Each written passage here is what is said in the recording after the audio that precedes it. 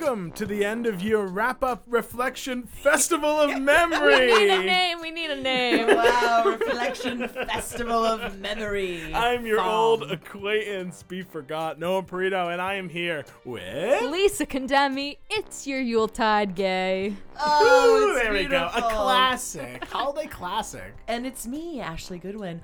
What are you doing New Year's Eve?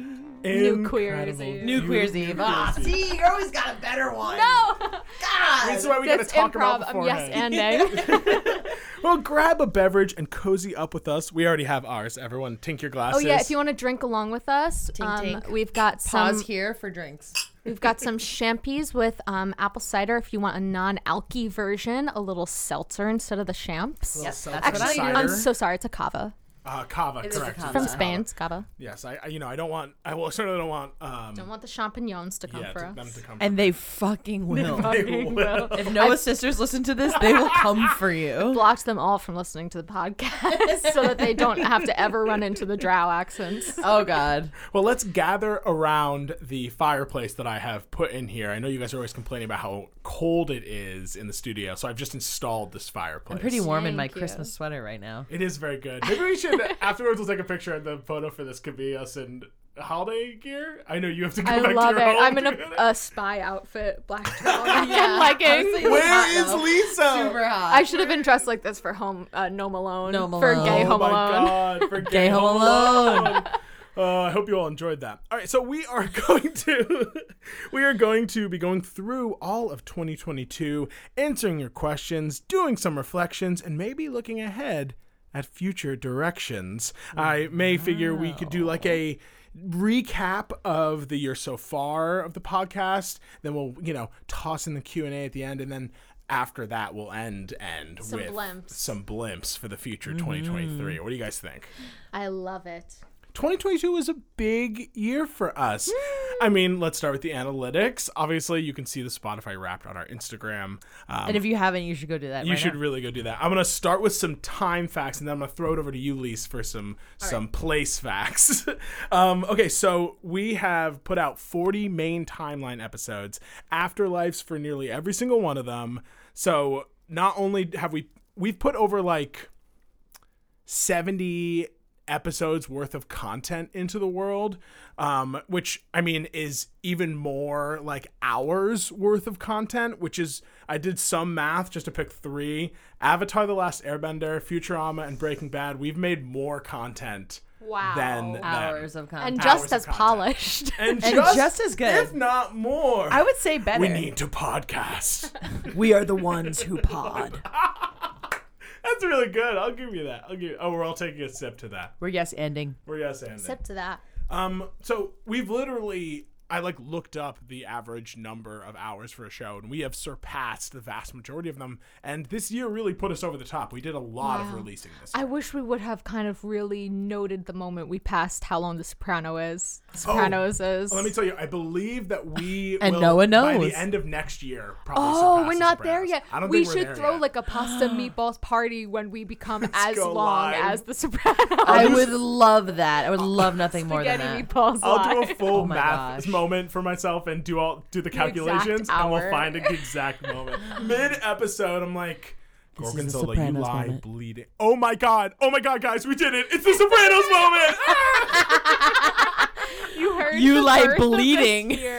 Whatever this fucking warps into in like 6 months, just remember the seed was planted Seed here. was Oh my planted here. God. God, I hope we remember this bit. God, I hope. No, we do. we're gonna. I'm I could writing never it. forget. All right, so throwing it over to you. Forget about it. I can I never can never forget forget about it. about Great stuff. Okay, I'm gonna throw it to you for places. That's just time-wise. I want it to be like, holy shit, we made a lot of hours of content.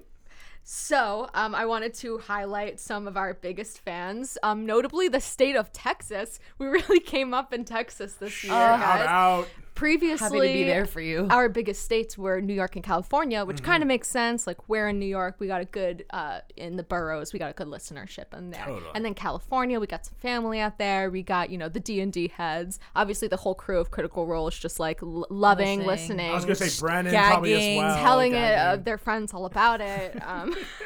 If you're listening, It's on them thanks to for prove that they're all- not listening. But there's a hot TTRPG base in Texas, I guess, because Yeah. Texas succeeded California this year. Oh my Wow. goodness. Shout out, y'all. Thank you Shout so out, much, y'all. Shout We're out. so happy we could be there for you. It's because I Stop haven't butchered their listening. accent yet. Because I haven't credited anyone who don't butchers worry. that accent. Well, no, you do a great Southern accent. I would love for you guys to guess. It's actually different than previous years. Guess where, but other than the countries that we have like the least amount of listeners, such as North Korea and places like that. Strange. Guess where we are the least popular, but like there's one random person out there who is like holding it down, listening to Try Not to Die. So there's Okay. one person in one country. We don't know. It's less than 1% of our base. It's at the very, very bottom. Which means it's probably between, couple no people. more Just like than one or less than two 5. people. Yeah. Certainly. Okay. Okay. Can we? I'm gonna say. We're trying to guess the bottom 3 here. bottom 3. These are our truly diehard fans truly diehard with no fans. influence around them. I'm they gonna found us Guess. in the shadows. Damn, this is tough. Peru. I'm just gonna go widespread for my 3. No, but Peru is number 6 least amount of listeners, so Oh! we're really close to the bottom of the Throw it list. to the bottom. Incredible. All right, that's you. You should take the next guess. We're Morocco. gonna do 3 between the two of us. Ooh, Morocco. No. I actually don't think we have any Moroccan listeners. Ah, 2023. We're breaking Any into the African Moroccan listeners market. at all? Yeah, we do. We have South Africa is on. There's definitely a couple of Africans. See, that's, Hell I was yeah. gonna guess South Africa, but then I was like, no, I got feel the like I Ivory remember Coast. hearing that we had Nigeria. an audience there. Incredible. What about Vietnam? Vietnam is higher up on the list. There's at least a couple people listening in Vietnam. I'm really trying to figure it out. All right, one more guess, and then I'll tell you guys what they are. You do it, Ash. You do the last guess. That's 2 from each of us, and I barely know that many countries. I don't know a lot of countries, guys. Let's say. Here, I'm gonna narrow it down. I'm give gonna it a tell you a little continent. bit. Give it a Okay, continent. one is in the continent of Asia. Okay, big one. Continent-wise? Okay. Technically, I guess big maybe continent. even includes Russia. Yeah. I'm like, that's a big continent. I didn't want to narrow it more specifically down in case I end up sounding dumb. That's fair. I think you should go broad and not risk offending Yeah. anyone. One is an island, Oh. and one is in the Middle East. Oh, okay. I'm gonna guess. What if it's Qatar? It's neither of those.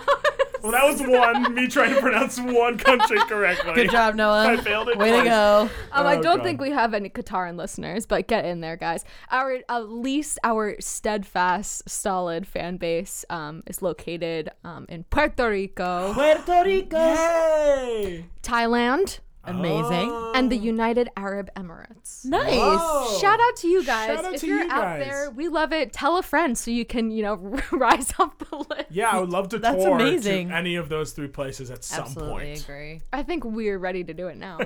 So, can you imagine going to a bar or something? Like We just have sit the down and be like, funding. just you and me. I My also, credit card limit just got upped, so let's Oh, go, we can go. girls. Throw it on there. No. We got the points. I also wanted to shout out that we went up this year in the percentage of listeners we have that are non-binary or not specified. We're up to 9% now. And so that means that either we got more listeners who are non-binary or a bunch of you came out.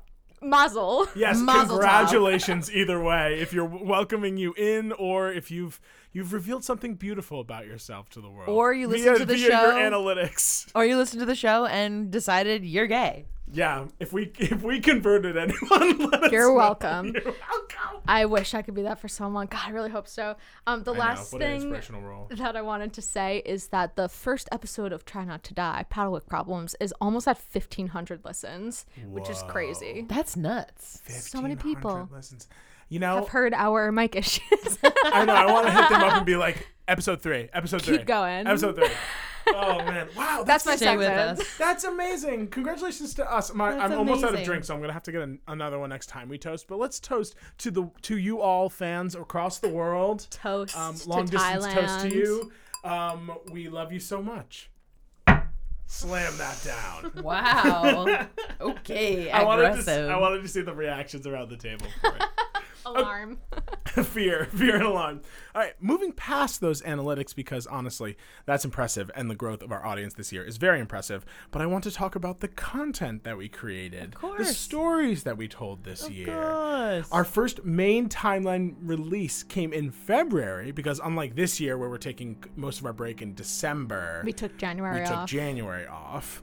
And it was the Ballad of Brigid and Baba. So fucking good. First of all, I was blown away because I was like, holy shit, that was this year. I know, that doesn't Yeah. feel like just a year ago. It feels, We've been I'm blown cranking away. out the content. It feels like it really- was so much longer. I really miss my second mom, Baba Reishi. Yeah. I do feel like we'll probably, I don't know necessarily when, but I think that maybe we can have a little Baba. I That's a would love treat. to have a small Touch in, little Baba cameo towards the end. I think it would be hilarious if she fully sacrifices herself. Like, Wouldn't it be funny if in episode we could have like a moment where other characters we played come into play? We could pop out of our main characters. if like Frankie and Jacob were flying overhead and shit on the main boss. Well, you never know, gang. There's a whole arc ahead of us. We You shitted on never him. know. We're shitting it on him. And you see 2 Italian pigeons flying overhead. Real, and specifically Italian. And Canon, they're in love. Also, I think that if you guys ever died, or I guess like were caught like trapped somewhere, I would cut over to Baba and have it be like Cardman being like, "Could you check up on?" Oh my god, I love that Baba, that crazy batshit lady is my backup character. There you go. We're in good hands. I miss her. I'm not playing any old people in D&D right now, and you guys know I love to play old people. I know. I really want to do a Panatolian sesh soon. That's our campaign where Lisa plays multiple older I play people. 2 old people. But it's just been so busy, and we'll find the time. Holidays. We'll find the time. Okay, so then after we did that incredible little cut 2, we released our All Right Angels content surge, making the Priya find out potentially canon. If you remember, at the beginning and end of that All Right Angels episode, it's framed like a speaking stone in a bottle that Yes, she found. Priya finds on the beach. Wow. So I guess Priya might technically know in canon. Priya kind of got a clue. Wow, if that ever comes up, people are gonna be so confused. If Yeah, I know. I could never do that. Angel. I could never do that. I mean, I have no idea what your reunion with Priya would look like. I have not planned it, believe it or not. But it wouldn't be so hinged on a bonus episode. Speaking of that, I don't know if you caught that I was like trying to lay a little bit of a ground base, but I'm intra campaign metagaming. Yep. I had Flu ask Smite what his last name was, Yep. just so that there would be one more person in the world who knows Smite's last name, just in like the case that it Yeah. comes up. Yeah. Or I Flu got that. somehow gets in like touch with Zola or something. We're spreading the name. We're spreading it. That means that's another two characters we could jump to at some point if you die in this campaign. Yeah, there you go. Okay, so after that, you guys came back into the main campaign with Chapter 59, Tales of Bergerensfort. I love that episode. It's such a Sorry. good episode. No, I totally. Very good. We paused very well there. That was great. Great job. It was such a beautiful episode, and like, I don't know, I love when in a story you find out that a legend like is untrue, or that you find out like someone is someone. I'm listening to Nadpot's Eldermorn right now, and there's so much about like discovering hidden identities and discovering that like old legends are different than they like thought they were to be believed. I love when you feed me false information and then you switch that shit up on me, because it's like a little like, I'm like, I trust you, and you're like, not yet. I'm like, oh, sorry, I should have known. Oh my goodness. It was a fantastic reveal, a fantastic episode. It was an amazing start, and it was the beginning of your trek through the mountains. And these are just a few moments from Arc 4, because I don't want to bog us too down in a full recap here. But you quickly encountered the Chromatica and slaughtered 25 or so kobolds. Quickly. Including No Becca's big deal. character. Including Becca's character, and then also even more if we count the incredible snowboarding that happened in this arc as well, which we have art of. I always forget about love. that. Wait, I thought Bickermint lives. No. Oh, that was Becca's second character because I killed the first one on accident. When Excellent. that tiny kobold snuck up when Ertz and I were having the beach day in the hot springs, and I lightning lured him, and I killed him with the basic damage from lightning lure. Incredible. Pretty heartbreaking. I was like, and an NPC that disappears into the ash. You also killed a relative of Crystallix, Rhymeworm. Her Is this the, dad, right? The No, Beltol uncle. Uncle, Yes. that's right. It's really funny to kill someone's uncle. No. I killed your uncle. It's a really funny. I Your killed dad's your dad's brother. fucked up, but your dad's brother. You also these are the 4 big things of this arc. You shot a dragon in the asshole. Yep. It was the ass cheek. It was the. It was not the asshole. It was the asshole. I would never. But imagine if you did. I would never shoot a woman in the asshole. A man? Potentially. It wasn't that one. It wasn't your fault. It wasn't your fault if he Even did. I would be careful. Yeah. I'd be like, clench. Even in that one. This is also unfortunately the arc where you where the shard was taken from you in an unfair moment. Let's be Yeah. honest. And then of course we had our Plane of Fire mini arc, which included you dying. I did. The 4th arc You was died. a really intense arc. I really gang. died. Big death. That's really crazy, and also I think a thing that Zola still in the narrative like has to deal with. Like Zola in the next arc, I think needs to like conquer her fear of death a little bit. Totally. I think I should make a note of that so I can have some really cool moments coming up. I Guys, I Desperately don't know if you wanna listen to my write that podcast, but there's got some cool moments coming up. I just think that she would be like, oh, if I die now, like everyone's gonna die. Like I can't be reckless because it's selfish. Versus before she Yeah. was like, I can't afford to play it safe, it's selfish. But now she's like, I have to be safe to be there for the people who love me, and so that I can see the people I love again. it's gotta gonna reunite be with the mom. Yeah, I mean, you kind of. This was a classic case of just like repressing because there was just something more pressing. I on had your mind. to run from a dragon. Yeah, there was a dragon to run from, which, by the way, that Anakra fight scene, that whole situation, incredible. Bravo you. Bravo you. I Noah honestly, slayed I that mean, boss fight. I didn't necessarily expect everything to go the way it went, but I loved that it did. And I loved that now we have this kind of setup where all of this has to come to head, and you have to, recognize that you're an 18-year-old who has had such a traumatic 2 months of their lives. But also the best month of her life. But also there was and you met your mom. But Better than spoiler- Paddlewick. better I than died, but Paddlewick. it was better than Paddlewick, actually. That'll be what carries Zola through. Also, I just want to say that in Arc 4 we released the Pidge Odyssey to the timeline. So thank God now Frostroy is Chef's kiss. definitely super canon in a lot of ways. All you need to know about that one is I shitted on him. Yep. I'm here still, you guys. Thank you so much. We took a break, and huge moment of this year, Lisa DM'd their first mini campaign, Obscura. Oh, man. I blacked it all out in my mind. I was gonna say, perfect time to pause and do a tiny Q&A from me to you. From me to you. One was, what is the biggest challenge in planning this campaign? I think the biggest challenge was keeping it small.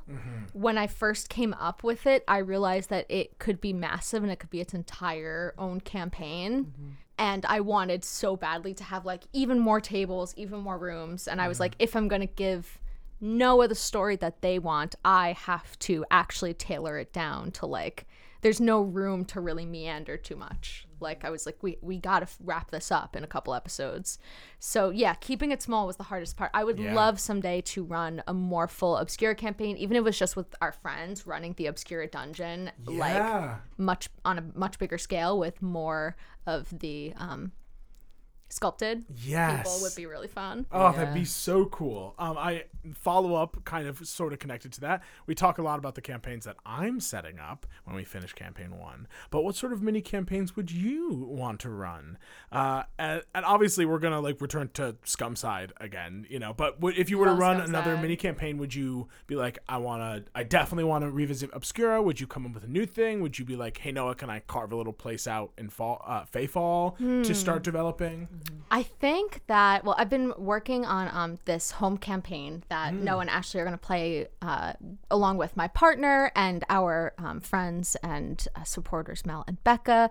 And I've been creating a city and also this entire world, like homebrewing my own like god pantheon and stuff, and realizing really how fun it is to have my like own world that I get to make up everything.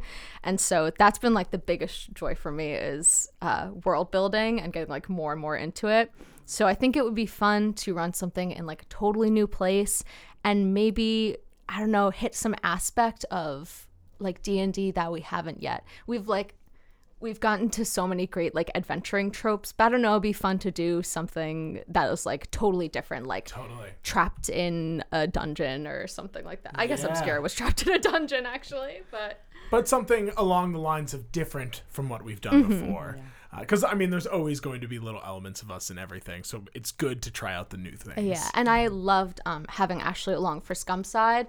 I felt like running Monster of the Week was so much easier with 2 players, and running anything is easier, I think, with 2 players because you can let them carry the story versus like with one person you're always managing like do they know where they're going right now, or are they like filling space because they feel unsure because I haven't led them enough, versus you guys will like actually just talk about the scene and carry yourselves somewhere different without me like giving any input, and that gives me more time to be like, okay, well, they're talking about that, like let me see what fucked up shit I'm gonna drop on them. It's definitely the relief of just having players to role play and talk things out themselves while you look at your notes. Just like, okay, cool, that buys me a window.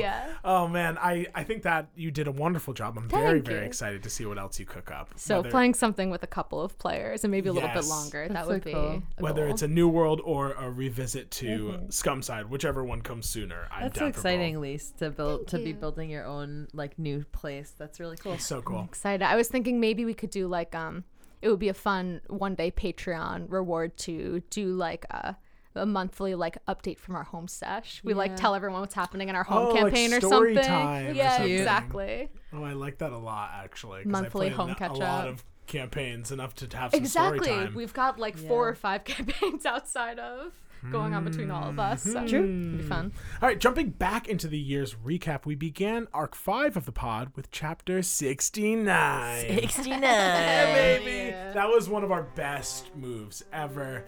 Erza and Zola escaped the collapsing caldera of Deathmonger's Den. And in this arc, you met up and saved some elves that turned into some very valuable allies, visited a mobile orc city, and of course found your mother. I have a little list here of really iconic moments, some funny, some, just really good story beats. First, meeting the first night and immediately getting an entire hunting party killed to save some elves you just met. Good. That was really, a huge unexpected twist for Noah there. So the sneeze where I called the Yetis. Turned around Amaralia. Incredible. You also, like, big story beats, you learned that this magical disruption is happening all over the realms, or at least in the mirror planes. I love the crazy scientist trope. We love that. Blustery. You also got hoodwinked by me after surviving Il Daglio and beating Cunic. Hoodwinked. Incredible. And then, of course, you met Ardrahan, the man who ousted your mother, and survived La Cultura, met your ghostly ancestor, and escaped, laying the seeds of revolution. What a time say that up until now, my favorite arc was definitely the Aurelian arc, and I think that this just popped its way above the Aurelian arc. Meeting my mother, seeing Affinage, like everything that happened there felt so tense, so high stakes. I cried multiple times in this arc. So many amazing moments that I really wanted to hit the whole time. Singing in Mistress Temple, something that I'd wanted to do for a while. Like there was just a ton of story beats that we got to hit. I was really excited the whole time to be able to act out these scenes. It's like when you get to your favorite scene in a book and you're like, oh my god, I earned this, but instead we get to create it. That's so cool. It was so wonderful to act with you too, and it was such a the arcs that went on during this arc is huge. It's split into 2. The first part, all the work that you put in and like creating a relationship with Kunik and then moving on. And Yeah, like, that was really great. One of my favorite NPCs just ever. so much great work here. I mean, there's so much that happened in this arc. We really pack it in in these last 2 arcs. But meeting your mother was definitely a huge sim for me. Yeah. Being able to role play that with you and to feel like it was earned and like it went well, because we were both so nervous to do it. Even though we have full control over this moment, we still were like, oh my god, I like so thought nervous. of nothing else for the week before. I just Yeah. was like, kept talking to my partner and being like, oh, I'm gonna meet my mom. What am I gonna say? Like talking about do my I say to my fantasy mom? world. Yeah. Okay, so then you also met Kala, little mother-daughter foil there. And perhaps biggest of all, outside of Zola finishing her initial goal for adventuring this campaign, finding her mom, was finding and defeating Plebo, which happened this arc. You did not kill Plebo, but the trouncing defeated his ego. Yeah, the trouncing here. Yeah. I mean, what we talked about this at least on an Afterlife, that like Plebo just had to like go home after that. Like the Yeah. Drow elves were like, we're not doing this anymore. We're going home. You fucked up. The morale is so low amongst the troops that the adventure is canceled. They canceled it. They have to go report back to Baragon, who's going to be like, who do I turn to stone? Who do over I this? kill? I really hope that my goal, I know we're not talking about like blimps so much right now, but my goal would be for Plebo to at the end help us. I think it would be so funny if I could convince Plebo like, you're gonna lose. Just flip-flop. No one's gonna like notice. Yeah. I will absolutely leave it up to a persuasion check. Thank you. I would. How do if we there was- trust him though? I If just there was don't a trust true him. Nat 20 moment, that would be it. I feel like he knows he can't win against me now, though, you know? Yeah. Like, I'm just gonna be like, Plebo, honey, I'm gonna keep finding you and finding you until the cows come home. And guess what, babe? I have a cow farm, so I'm the it's my cows. home. I am the cow who moos. Breaking Bad, we beat you again. Wow. Rule of threes, honey. I think that there's a strong possibility it could go either way. I think it's funny for it to go either way, and then I think it's also funny if you're like, how can we trust him? And he's like, you're just gonna have to. And you're like, no, and you kill him. Like all three directions work for me. So that was obviously the most recent arc. We closed out the 5th arc with the Cloud Carver Caper, which we just wrapped up. An amazing campaign filled with wild moments of its own, but we've obviously done the Afterlife for Yeah, go listen to it. that. Go do that. Yeah, go listen do to that. all those Afterlives. Pause this, come back after that. I just want to maybe ask in reflection, as is the theme of this episode, what was it like getting to make these new characters in such a short amount of time? And what do you think how does this affect what future characters you play? Because I feel this way. Whenever I play a character, I'm like, how long until I can use that character again? Mm-hmm. Because if it were so good and you don't get a lot of use out of them, you're like, okay, not exactly that character, but you know what I mean? Like, it's like Dare Boucher, right? Right. I can't have another Dare Boucher in this campaign. Maybe I can do another fancy voice like this in the next one. But if I introduce a new character like that, you're all going to be like, that's just Dare Boucher. So, like, tell me, what was it like creating it so fast? And what do you think, how does that influence any future choices? Creating Levitt's character was actually not so fast. I think that you and I had this idea way before we, Pitched this campaign, really. Kind of. It all happened simultaneously, but I think we had lots of chats, which just happened to happen because we lived together. Right. The dynamic was kind of settled early on. Yeah, absolutely. Totally. And it was fun to like play act that dynamic, like just in random moments around the house when practicing like really how funny. we would interact with each other. So that was something that I really enjoyed doing. But in regards to Levitt's like, race and class, like playing a bard, which I also did for our movie night for Fantastic Mr. Fox, Stella Luno.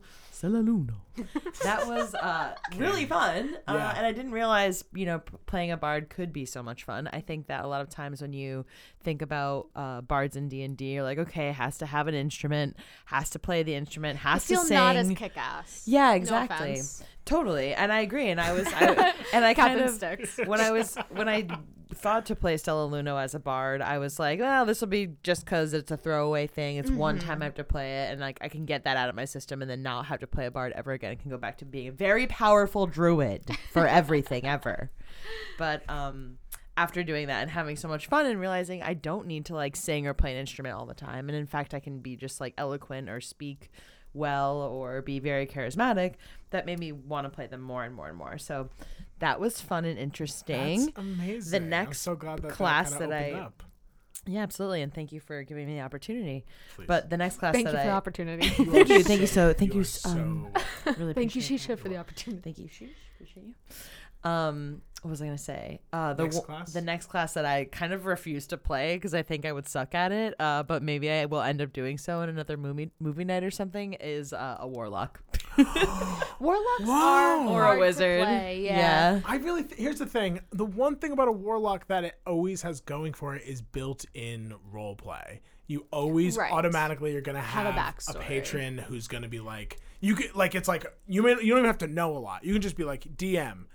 The relationship with my patron is good. It's bad. It's tenuous. Like just having that means that your DM can be like, you hear a voice in your ear.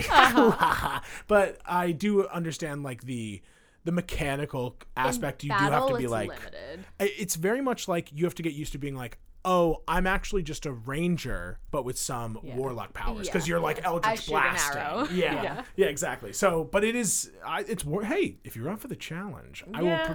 I'll be the best patron. It you could would ever be a get. challenge. I think that you would kill as a wizard, because honestly, playing a wizard is just like playing a druid. Like Amos in our Panatoli Knights campaign is a chronology wizard. He is the guy who's just like, hold on, I have a spell for this. Yeah. Like you just have something that applies to every single situation. Yeah, that and would you're be good. So smart that it's like really fun to kind of be like, everyone else is an idiot.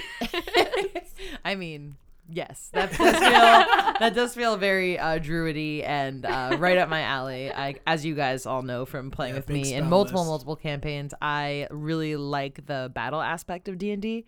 I like the kicking ass and like strategically playing that part of the game. Having a full turn. Exactly. The role playing aspect of it is fun, but it like to me, and maybe this shows up at maybe people already feel this way about like listening to me play the game, but like to me playing the battling and like rolling is my favorite part and what I excel at, right? The improv and the acting comes like secondary and thank God is based on the roles, because if I had to like act out everything that Brigid or Levitt has done, I would be like, and she's perfect and does the perfect thing. And that's it. That TTRPG is out there for you somewhere, actually. And try not to die. See you later. Any TTRPG with less rolling, where you're like, so long as the DM will, or the game master will roll with it. I mean, I think that you are a wonderful player, both in and out of battle. But And you're an incredible improver also. Yes, Yeah. you're But definitely good on I your think feet. the dice but I can help see what with you're that. saying. Like, I don't know. I'd be too indecisive. I'm always too indecisive. Like, do I want to like have it be crazy, or do I want it to just be really good at playing the game? It's a tough choice to make. Yeah. The metagamer in us all fights the wild one who wishes Get in the to comments get on the table. if you guys agree, or if you play like this too. Join my side. I loved playing Faloo with you. I always wanted to give Ashley the opportunity to really star in this campaign, because obviously I have such an opportunity to have like the most heroic, like chosen one main character experience with Zola. So it was fun to kind of flip flop and be like your right hand man. That's awesome. I think that if Faloo, I thought about this a little bit. I think if Faloo returned in another campaign, it would be like in the OG NADPOD when Beverly changes his paladin type, and he goes into like having like an angsty phase, a gray phase.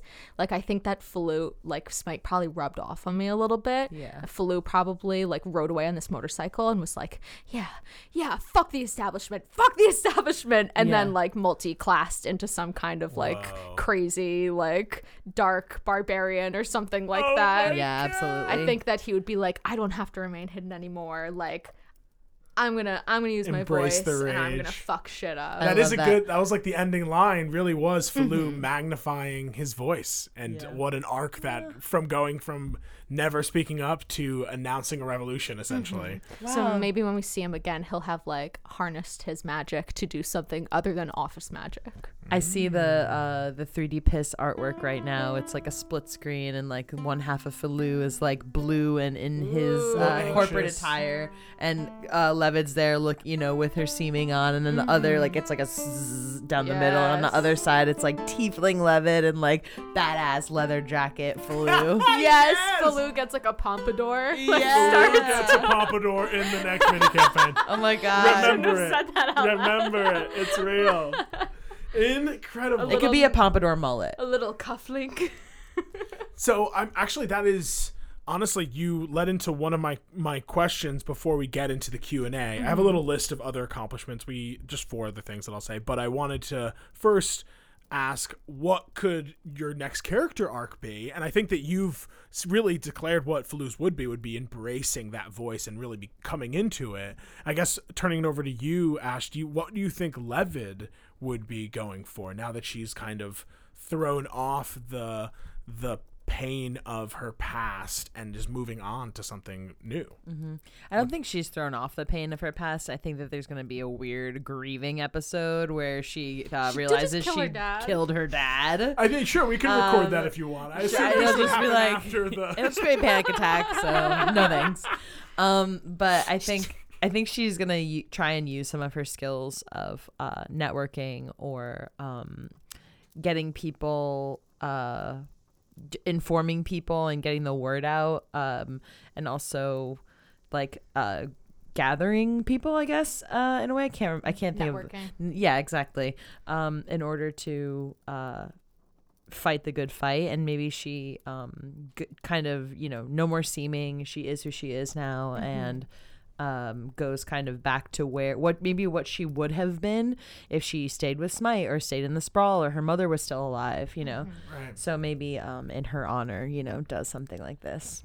Ooh, some It's- revolutionaries. It's kind of beautiful though, because like if you had never gone through this, you would have never become a boss girl. Yeah. Like you wouldn't have had the confidence and the charisma and the power to gather those people. You would have Yes. just been levied from the Sprawl. Same as Smite, who like is not very like, he's not a charismatic leader. Like he has such a small crew because it's like the justness of his mission has drawn these people in, and they're equally weird as him. Yeah. You are like Smite now, but people will actually listen to you, Yeah. like on the mass. Yeah, maybe she wouldn't be as successful had she not gone through that experience and gotten those skills, like you said. Yeah, it's like the truth in the story is what makes the future of that like revolution, that like charismatic leader possible. If you had just been like, I mean, Smite's story is that he lost his parents and has grown up in the Sprawl, and he definitely has like, his charisma is force of personality. He's definitely, I mean, I don't remember if I gave him any proficiency in persuasion, but he's definitely intimidation based. But he's only been able to get like the weirdos so far. Yeah. Like Levid's gonna be able to get like maybe people like on the street to Power. pay attention to her. Yeah. Totally, sure. exactly. And it took this incident to bring you to that point, and now you can use all the skills you developed while on one side to help you on the other side. Yeah. It's very, very cool. I Smite, love this. Smite managed to convince Jerry and Kittle and Crystal Crystalix. Worked with the Undercity, not with the Overcity. Just a few highlights before we talk about the Q&As, because we have a few of those as well. This was the most number of guests we've had on the show. We had both Jacob and obviously our patron Rose. Oh, the 9 to 5 content surge was really fun. If you guys haven't heard, yes. So fucking good. That's one I don't know if we released into the main feed, but that might be one that they get a treat of later. It's so I think we good. did. Oh, you think we did? Okay. Because I was I'm going to not say, sure. hey, if we did, go check it out. And if we didn't, Go join Next our year. Patreon. go join our Patreon. So that obviously really, really cool to be able to have people on. Can't wait to potentially have even more people, old people, new people, what have you, etc. Old people, the geriatric. I meant old as in previous guests, but you're right. I should have phrased that better. Two, I want to obviously recognize Lisa. Thank you for all you've done in launching our website. We are, obviously in leading design creation, and Ashley in your review and ability to like help bounce ideas off of. I'm shaking my head. No. Everyone helped. Here's the thing. I literally didn't. So I have to just give props to you guys. But really, truly, really wonderful work. It looks awesome. And it's huge that we got this in this year. We didn't have one in 2020, 2021. Yeah. Here we are. Thanks to Saya also for making so much amazing art for Try Not to Die this year. Our new, I can't remember if it came out this year or the end of last year, but our new just cover art in general of Zola coming down with the sword and the dice behind her, the kind of full evolution of the cover journey, which started with Zola and Scram running from the dice, Zola falling through the astral sea with all of her things and the dice around her, and then finally her like ready to battle, self-assured. Oh, is there so new cover art coming for the last half of our journey? No, I think Noah and I talked about it, but we think that the art we have right now is one so good. Like Saya's just been leveling it up, and also it just like, other than, I mean, Zola looks a little different now, and I feel like it would be interesting the fact that we would have to kind of like correlate, like she has short hair and a red eye now, so maybe for the very last arc it would be pretty sick. Like it'd be fun to get some finale art. Maybe finale art. Freaking out because basically the conclusion we came to was that we love this one so much, and this really does encapsulate like where Zola is in her journey. Like she has landed on her feet, and now she's like, I'm looking ahead at the problem. Ooh, but honestly though, the last picture, this like camera is like the dice is in the front, camera is low looking up, and Zola is standing on top of the dice with the tusk out, like red eye glinting, short hair blowing in the wind, like clouds of the apocalypse behind her. 100%. Saya, check your DMs. we're definitely going to review this, but I do think that at least for this next arc, we will definitely be sticking with the current art. But maybe arc 7 will have some new art for you. Oh, that would be sick as hell.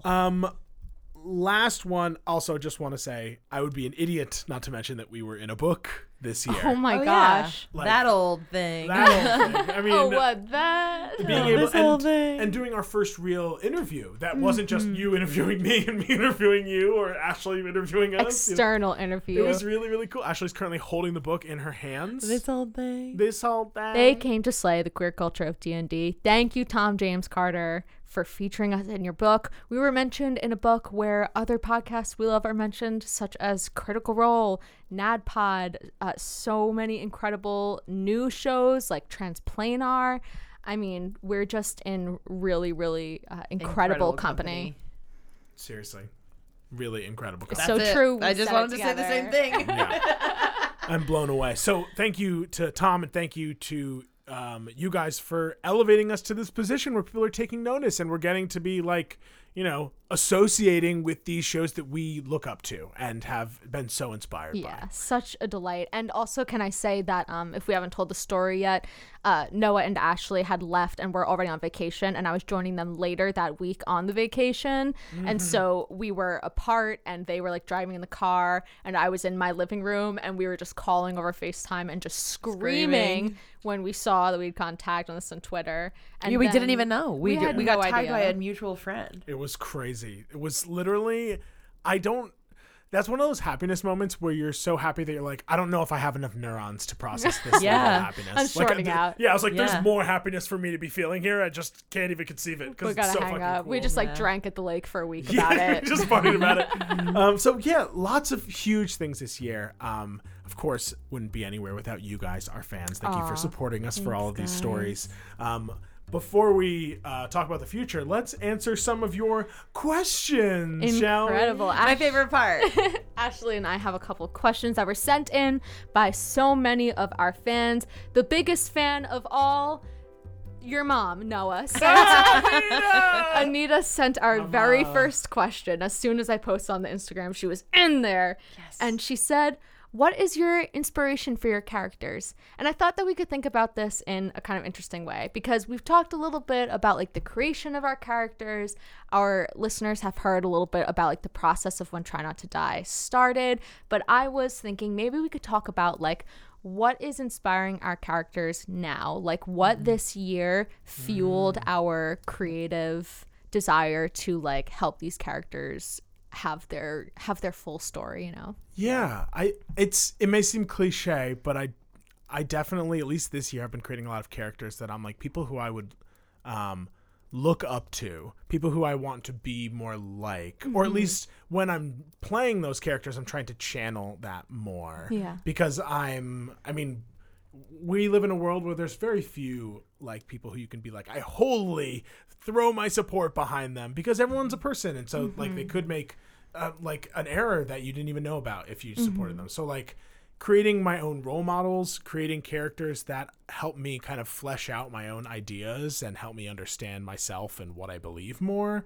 And then the obvious one of being like, I would love to be this. Like here's an aspect of my personality I think I need to be like learning about or like engaging with more. Let me create a character on it. And that's how I get a lot of villain characters I get. But yeah, so that's where I come from. It's definitely like I seek to create something that I'm missing in my world.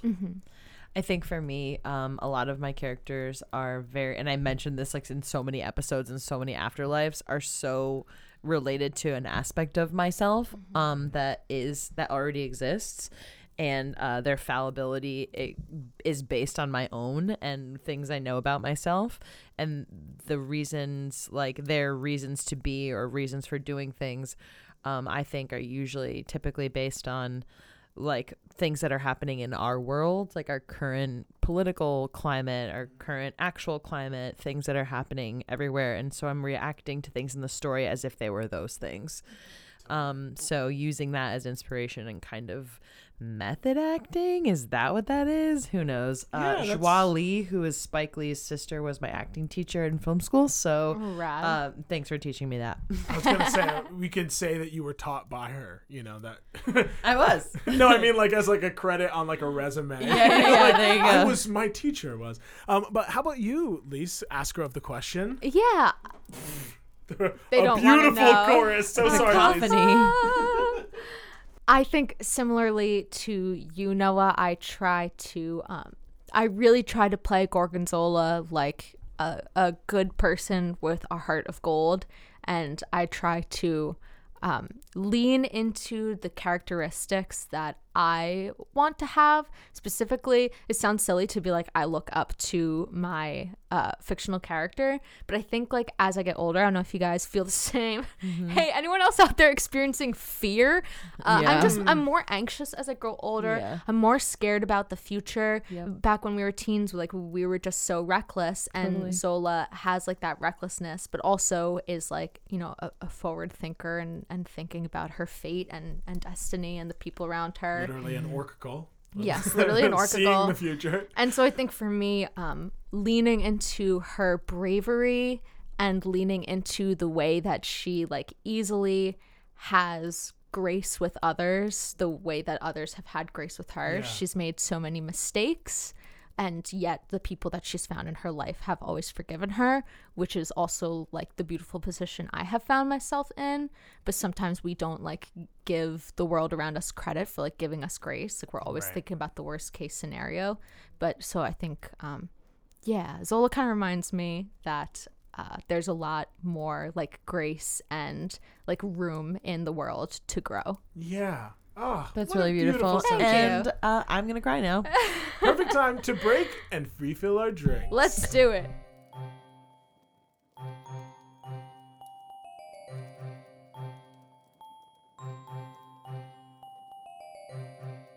All right, so for our next question, it comes from one of our most very favoritist fans, highly esteemed patron, Pat. We're Scholar. all bowing our heads. Faithful scholar. Heroic adventurer, Pat. Pat asks, "How is Shane? Any chance of a Scram cameo?" No possibility of a Scram cameo in the future at this point. Noah, do you want to talk a little bit about the Shard and the story of it all? Yes. So when Scram was absorbed into the Shard, spoilers for chapter 17, 18, that little situation way back when, you should have listened to it / heard about it if you are at this point in the story. But his life source was like the seed to the Shard. So part of the Shard, who is a full character, is Scram. So Scram will not be coming back in his form. Right. He is currently a part of the Shard. And the Shard almost seems like it has kind of like taken these little things that were part of it, like Limburger and Scram, but like evolved into its own like corrupted form of itself. Yeah, it's like having two really that now. Different parents, if that makes sense. Scram being one and Limburger being the other. It's like having two different parents. It's like having two different parents. Our next question is from another of our amazing fans, Mega Classy Taco. She wants to know, and I love this question, and I'm interested to see what Noah's going to say. What has been your favorite unexpected NPC, aka unplanned? Which I feel like I forced you into this position a lot. God. So what isn't? I mean, okay. Is it Bylai? Bylai is just like a good classic standard. Like he's just there. He was born from the pandemic. Like without COVID, I would have never watched every single episode of Ink Master. Yes. And without that, Bylai Vegas never would have been in our podcast. Yeah, there was. I thought Bylai was just a funnier way of saying Billy. It was because it was influenced by. It came out of Jacob and I were watching every episode of Ink Master, and there was this tattoo artist who was really shitty. I could say that he was very sexist, and his name was Billy Vegas, but his name was spelled Bili, and so we called him Bylai Vegas. And then I mentioned it to Noah, and Noah put a Bylai. Yeah, I was like, perfect. Because I think it was because I initially named someone Billy, and we had two Billys. And I was like, I'm gonna flip it to Bylai. So okay, yeah, but I mean, Bylai's a great one. I do think that probably I'm forgetting his name, but he was in the most recent arc. The little acolyte of Ardrahan. Yes, hold on. Cheese name. Gruyere. Gruyere.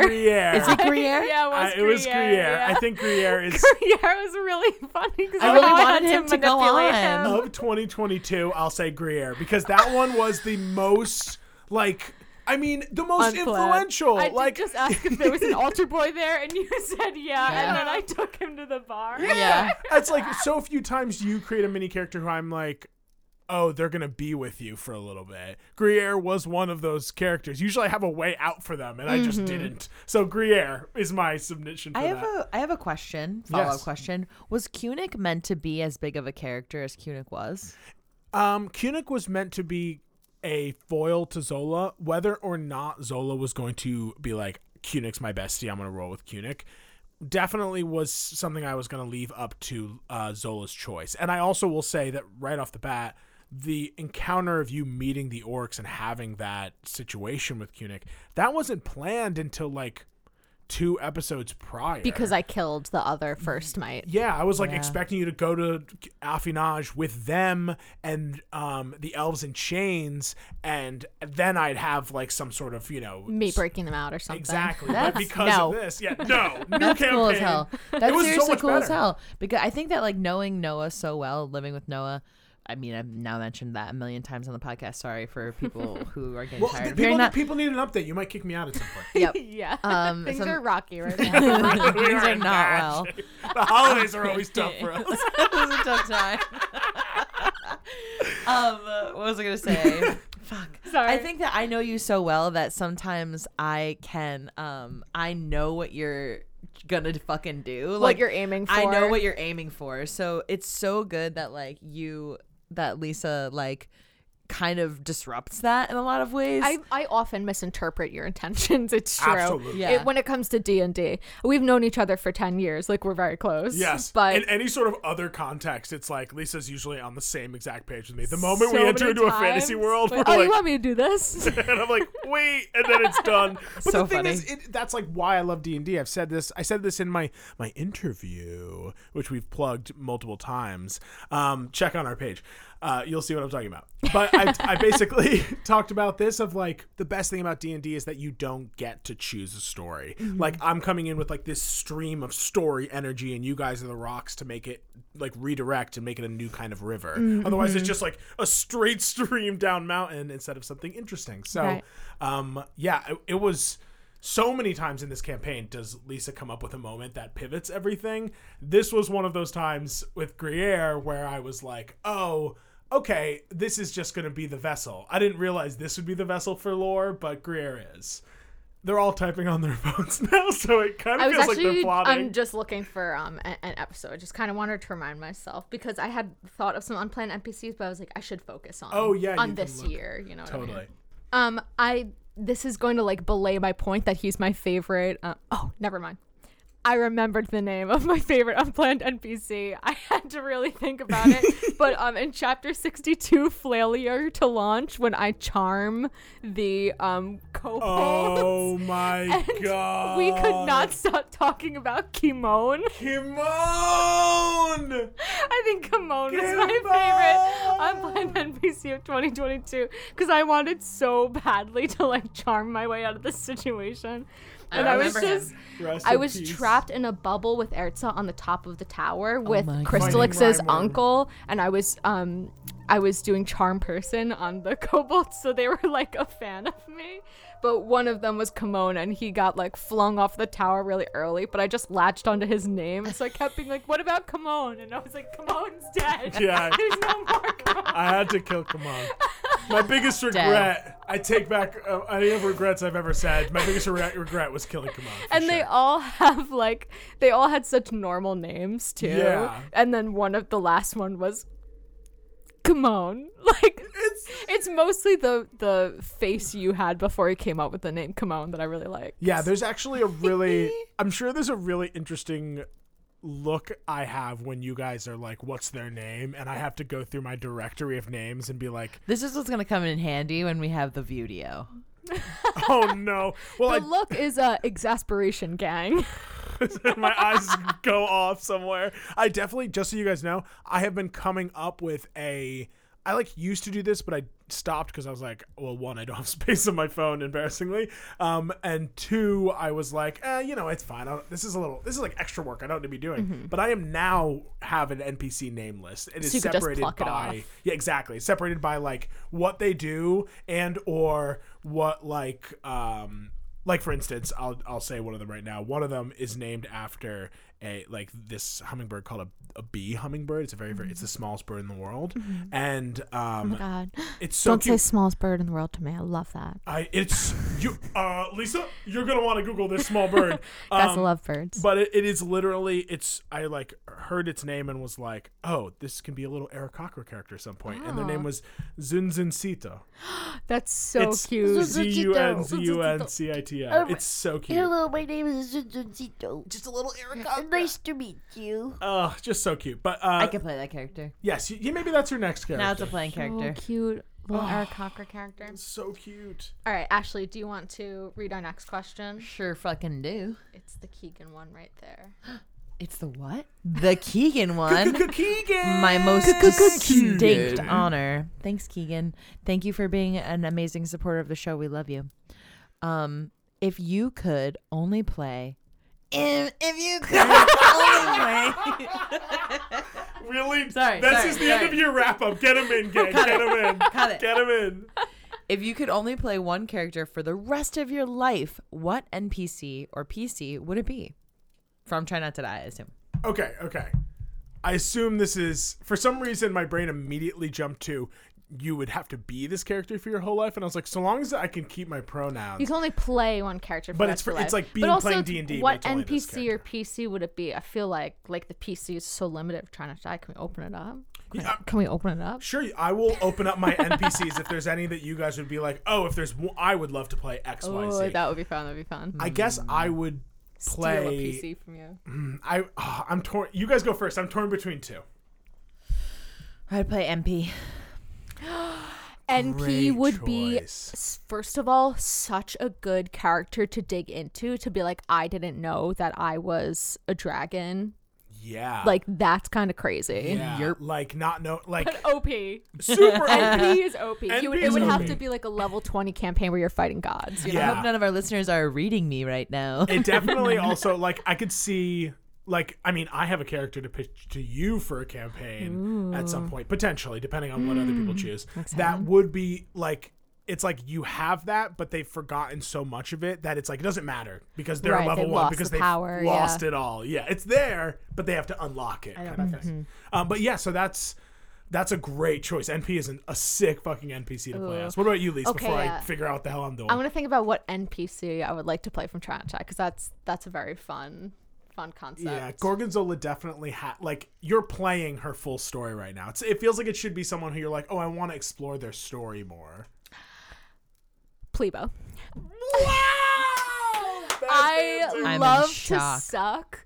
Like as Loves much to suck. It's fun to as suck. much as I have kind of got it out of my system. I played 2 like know-it-all, really strong, powerful characters in a row in one of Noah's campaigns, and now I'm leaning into dumbassery, and I've been playing characters who like are kind of shitty and kind of deserve what they like get coming to them. And I think Plebo would be it would be really fun to play someone despicable, totally self-serving, and also like I've been warming more up into playing rogues and people who like evade combat as opposed to like heavy spellcasters and fighters like I usually play. Totally. So being Plebo and like working my way around a little like seedy organization and like worshiping, he's almost kind of like a warlock because like Yeah. Paragon it's like a gives warlock him who lost his powers, pact. yeah. But like Paragon gives him all of his power at like social power. Totally. That would be a really fun character to play. And would That's go in at cray. pretty much any level because like you could play Plebo as like a sniveling level 1 or you could be like a hyper wanna know- competent level 15 like the mastermind that Plebo has become. So I want to know like Plebo's whole backstory. Who were Plebo's parents? Why is he like this? Why is he like this? The story of Plebo, campaign 2. Session Plebo's revenge. in between the 2 campaigns for It's a him. prequel It's to just Try Not to Die. Plebo's Wikipedia page being read out loud. What if like after arc 6 we decide, oh, we'll just do another mini arc and it's Plebo, tail between his legs. I have a fear of making prequels after Star Wars. I'm worried if I create, it won't live up to the hype. Plebo could be a one-shot. I'd be down to give up Plebo to let somebody play Plebo for a one-shot. Oh man. Or to be Plebo DM'd menace. as Plebo in a one-shot would be very fun for Oh, that would be so fun if I DM'd you as like I'm having ideas. me. Let's think about this off I'm mic. having ideas. Let's think about this off mic. Let me see. Okay, character. I was torn. NPC or PC. I was the rest of your life. torn between. I know who Noah's gonna say. Well, I initially was going to say Smite because I was like, that would be. It's a really fun build. He's very, very powerful. You I get to thought eat you were Doritos. gonna say Captain Sticks. Oh yeah. So now but I was then like he, him pronouns for the rest of my playing. I was gonna say Captain Six's Smite with gender euphoria for you. Yes, exactly. So my twist was I was like between Marfin and Captain Sticks, and I think if you were like Noah as a DM, what NPC would you want to play? I'd be like Marfin because that's you got I your knew classic it. wizard. I Play knew it. Marfin I knew for it. the rest of your life. I because basically Marfin is in all of our campaigns. Marfin is in all of our campaigns, but if you were like Noah, this would be your NPC and PC for any game you play. Always. It would always be Captain Sticks because I could totally make a like Captain Sticks is a pirate who has sailed through dimensions. Like that's the future of Captain Sticks is level 20. She's like, I'm fitting my ship to be like fucking Spelljammer style. I'm going through the worlds, you know. Insane. And you're a changeling. You can I'm literally gonna be rob whatever you God. want. Like, Is it? And you can play her Captain any Six age is a too. changeling. no, she's a tiefling. Oh, that's right. She She- just had she- the ring. Yes, She had, yeah. Got it. Lots of people hiding their identities and then revealing them. We love that in our it. story. We love coming out in our podcast. Yeah. All right. Well, we I have came out when I played Levitt, so it's honestly weird. we have a somber question. This was a follow-up from Pat. Pat, a couple of days after his initial question, thought the better of it and said, I have another question, which was, what was the thing you regret most about the campaign? Ooh. Funeral for whatever happened in this Letting campaign. Quince live. No, Oh my god! that had to be the funniest I thing was I could say in that messaging with moment. one of our patrons and being really mean to Quince, and they were like, "Stop! Not Quince. I love him. I love Quince. I know Quince. Honestly, the Quince only is reason so why you great. let Quince come back is because there was so much backlash. Hold on. I planned for Quince to potentially be able to come back. I had Oh, made we sure had we to had make the minute. It was about the roles. Yeah, there was a baby. lot of stuff going on, but I will 100% cop to the Cop. fact that I had put a warlock that was basically a cleric on the boat so that I could be like, if there's a chance, I want there to be a chance that someone could survive. If it will always come down to rules. I mean, our revivification rules aren't really fair if we're thinking about it. You just re-roll your death save with advantage. You can roll 2 4s and then you're still auto dead forever. And revivify lost. So And also, like, your faith in your God shaken. yeah, Like, it's like, well, that fucking sucked. But yeah, so oh man, my biggest regret. Can come back to me. You guys. I go have a first. I light have so one much- for 2022. Okay. Which is that this is not a regret that Lisa has, but I think a regret that Zola has, which is that I regret that I had to blow off Lord Tinderdick. I think it would have been really funny if I could have met him and been like, sorry, I lost the shard. Don't you want to help me get it back though? Like, Yeah, okay, here's that the makes thing. sense. Can I cast a spell on you real quick? Recap. Yeah. But Oh, I wow. also think that it's funny that I blew him off, but I think if you listen to it, it probably very much comes across as like I didn't realize, but I was like jumping the gun. Like, you already clearly had in your mind, like, oh, this is when like Lisa's gonna meet up with like Lord Tinderdick and have this happen. Like, Lisa's gonna go to the Astral Sea. Like, at the end of the show, it's all leading to that. And Solo was like, oh shit, guess I've I'll got a write a lot letter. of deadlines. I'll do this one real quick. Yeah, it caught me totally by surprise. I remember when we first started it, or when you maybe even initially mentioned it out of session that you were thinking of doing it. I was like, well, I don't want to stand in your way. I definitely want Zola to follow any instinct she has. So, like, if you think that that's what you're going to do, I fully accept it. Did I definitely plan on that being at the end of the campaign? Yes, for sure. But also, again, there was a moment in the Evilhome arc where, very small, but like that, like one episode thing, you could have made the choice of being like, my goal is to be going to the Astral Sea right Yes, after I this. absolutely. I was I gonna don't make think sure that you you had would the have option. ever held me back from it. But it was fun when my mom was just kind of like, "You think that you should maybe blow him off, honey?" Are you sure you really want to meet this strange old man in And, the fortress? I have one more regret. This is a regret that has burned at me. It's burned away at my heart, and I've never actually mentioned it because I didn't think it was worth mentioning, because all it would do is hurt people. And but when Pat asked this, I was like, okay, I finally have to say it, which is that we mispronounced sacerdote. Oh yeah, we just were like, it's sacerdote, and rolled with it, and I just had no idea what you were saying until like you were like, oh, sacerdote Ardrahan, and then I just went with it, and then afterwards I looked up the word actually, and I was like, I can never harden that C. It's over. the good news is that we were never little going Italian to, hearts. I mean, there are so many words that I have screwed up in this campaign that My ancestors are shaking their heads above me. I mean, first and foremost, Italian Americans, we have butchered the Italian Exactly. language. It's just So I think another that bastardization. It's just yet another one to add to the Yeah. list. And then the other thing, I've had that moment too, of being like, oh shit, I should have pronounced it this way. Mm-hmm. I've resolved and been like, this isn't Italy. They actually I fucked it up. They don't kind do that of rule. yeah, they've got Latin C's and Emeralian. I don't know What do you to want me to tell tell you. you? I mean, like, legitimately, we started this campaign off with you getting a letter in Orcish that I used like an online common to Orcish translator to write. That sounded nothing like Italian. So we just have to assume that Orcish is like a blend of like Italian Italian and like whatever, maybe like some sort of Slavic language. Like there's a Orcalian. blend. There's a blend. Okay, Orcalian. It's Orcalian. Come Orcalian, on. eh? It's actually pronounced Orsalian. Orcalian. Oh man, but yeah, so that fair regret. I definitely have had those moments. I For feel that like to be my biggest regret is That's pretty good. It's pretty good. that I didn't yeah. correct you. Ask on me about air. Vinar. What's yours? None. Oh, that's so great. Well, now I just look like a dick, so. I'm like, the Italian people The fact that would- Noah, you didn't do any research. Actually, it's sacerdote. Why the frick is Why this are you C? so offensive, Noah? Okay, yeah, I guess biggest regret for me.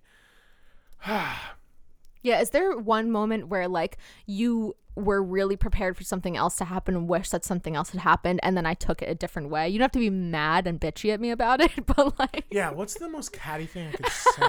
No, honestly, you dying. Which ended up, as a hindsight, I'm like, it's not even a real regret, but I can honestly say that it was not my intent.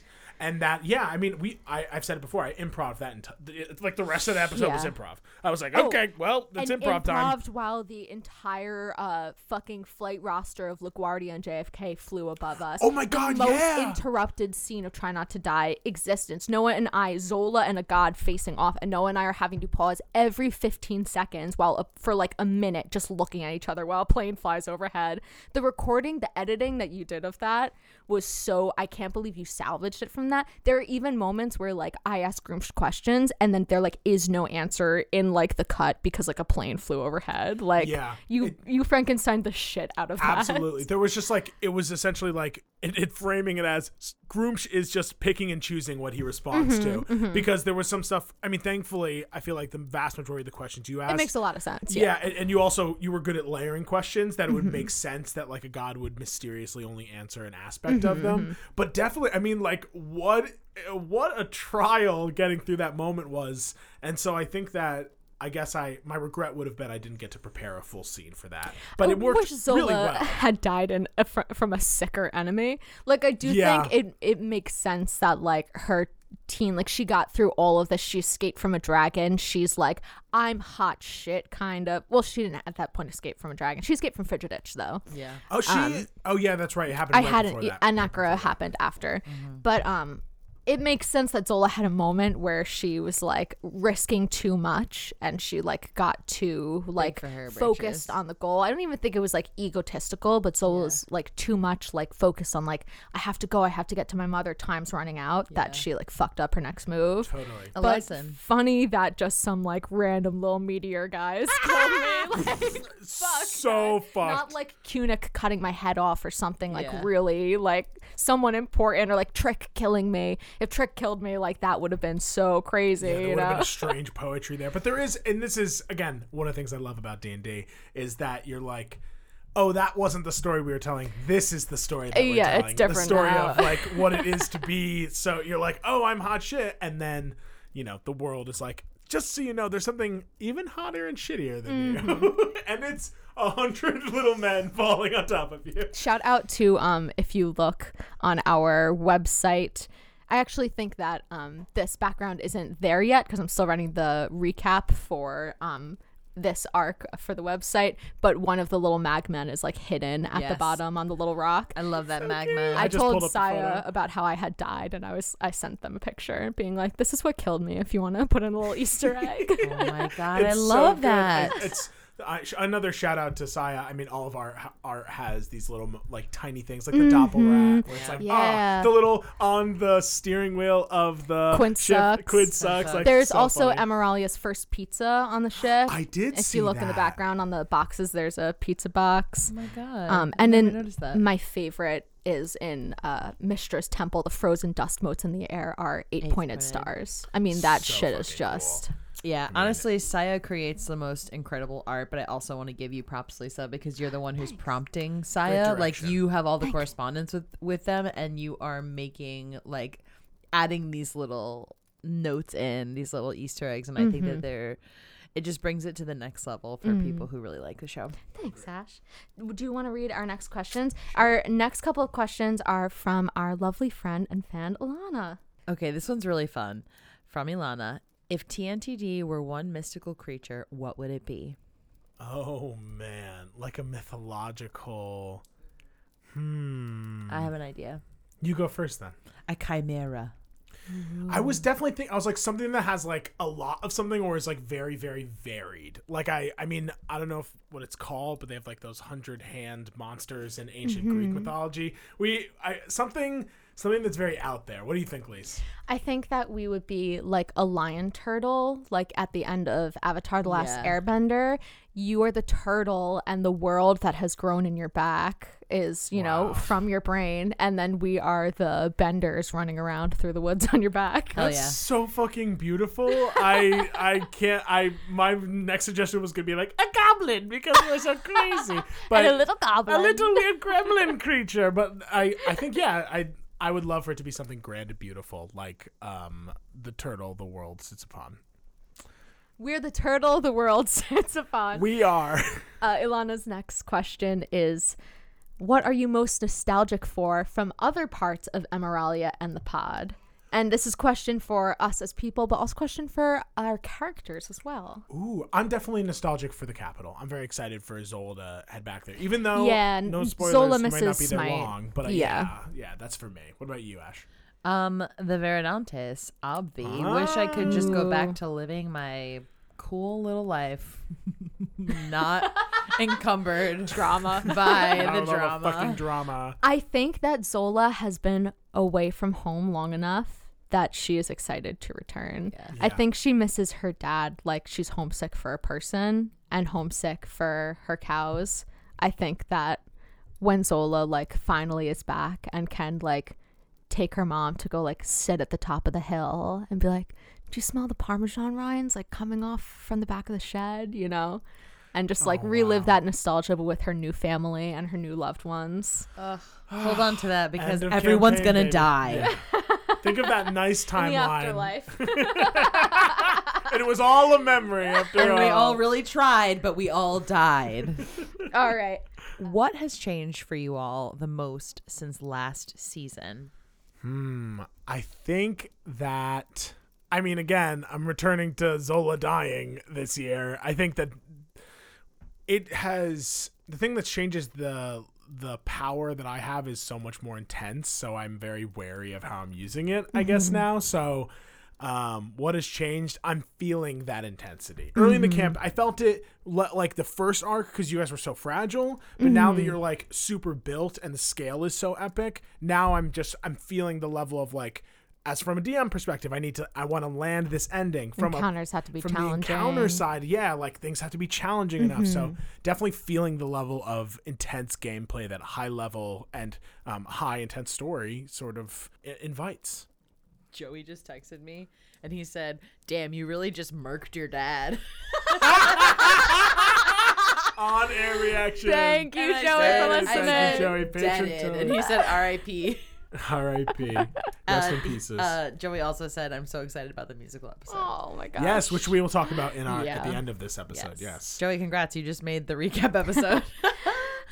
Ash, what has changed for you the most since last season? I mean, since the last time that you appeared on the pod, Yeah. what has changed for your character? What's changed for you? For Brigid, we're coming back into a situation where I think before any of this, she knew about any of this happening. She wasn't like happy-go-lucky. She definitely had like a job to do and was very serious about that job. But I think that now, you know, having been in battle several times with these horrible people, she's realizing that the evil is so much more real and bigger than she ever had experienced. Maybe she had heard about this in the past or past lives had, been as bad as this or close to.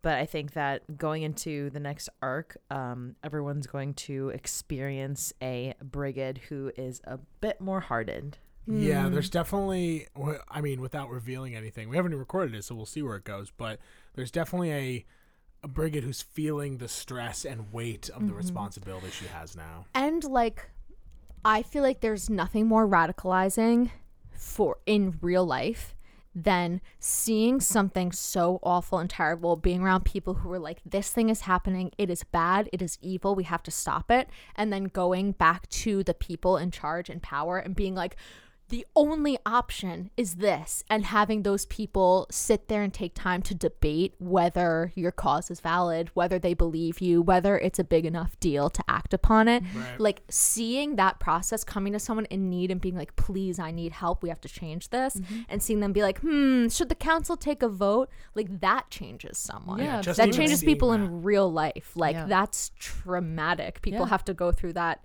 in real life, call out for help and see the systems every single day. fail them all the Yeah. time. So it makes sense that Brigid would be like, oh wow, this beautiful system, we protected the woods for so long, like Yeah. actually has completely failed these people here. Totally. Heavy stuff going forward.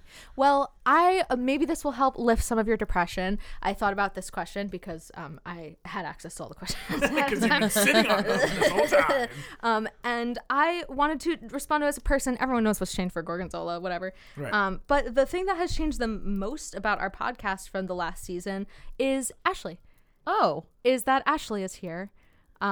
Ashley joining the podcast and being involved for the last 4 to 5 months really heavily, not just in appearing on the show, but also coming in and helping us heighten our business and admin side of things. Totally. Ashley, who is a really incredible producer in her real life, and those skills so clearly translate to seeing mine and Noah's creative vision. And Ashley has just been so amazing at reinventing our process and helping us get organized and dreaming really big, getting us amazing opportunities that are still irons in the fire that we're excited about. guys. There's so much cooking, and it is totally because you have joined our team full time, producing Try Not to Die pod with us. I'm just really grateful. Oh my Fully God, agree. thank Fully you. agree. Wow, I that mean, you was- were talent last year, but you've become We so were much. freelance hiring Yeah, Ashley you out. were It was a freelancing. trial. It was It was a trial run. But Now this we've year, absorbed her. Yes. You've been outstanding. Yeah, my I'm gosh, so thank excited for you. next year. That when means a lot to me. Yeah.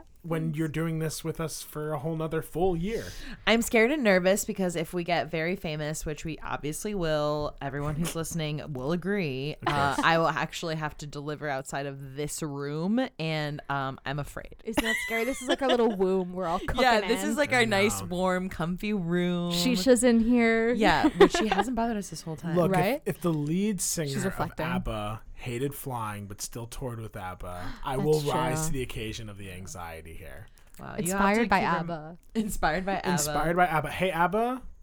I think Alana hear will like that button at the end of this question. Inspired by ABBA. The because- ABBA button. So, Alana's final question. Alana, thanks for all of these. What will happen once Zola's arc finishes and Well, she dies? And she dies. No, well, she didn't say and she dies. Well, this is going to, this goes straight into the future of the campaign. Should we use this question as a way to launch straight into talking about campaigns, or is there something else we should talk about first? I was going to say I have been keeping tight to my chest. I have many things in mind, obviously, that I want for Zola to do before the show is over, people I want her to check in with.